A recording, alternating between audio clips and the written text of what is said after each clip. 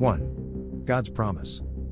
A. Behold, I am with you and will keep you wherever you go, and will bring you back to this land, for I will not leave you until I have done what I have spoken to you. Genesis 28:15. Today's verse is a promise that God made to Jacob. As Jacob lay asleep, the Lord stood over him and reaffirmed the promise that he had given his father, Isaac, and his grandfather, Abraham. The Lord told Jacob of how his descendants would be as the dust of the earth, scattered in all directions and blessed to be in God's family. God kept his promise, and the rest of the Old Testament tells the story of his people, a people known as the children of Israel. Israel was the new name given to Jacob by God. 2. The literal context of this verse is stated above, but the spiritual context is applicable to us today.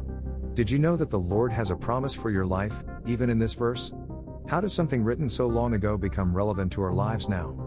Many people miss out on the Old Testament message because they see no relevance to our modern lives. But the Holy Spirit makes the message critically relevant to our lives right here and right now. The promise that God gave Jacob is also a promise that he gives us. Hebrews 13:5 says that the Lord will never leave us nor forsake us. For Jacob, God had given him a specific promise about the nation of Israel, a nation yet to be born at the time of the encounter. What promise has God given you, or do you know?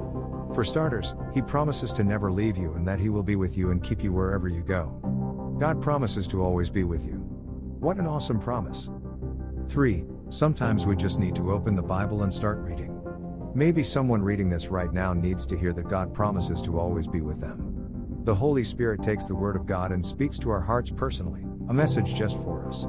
The Bible is filled with stories and literal accounts of historical events, but in every story and every account, there is a personal message just for you. Please do not miss out on the spiritual message. You will find what you need if you seek for it, a promise, a confirmation, an answer. You will love the Bible stories, but when they become real to you in your life, and apply to you in some way today, your life will change and you will have an insatiable appetite for God's Word.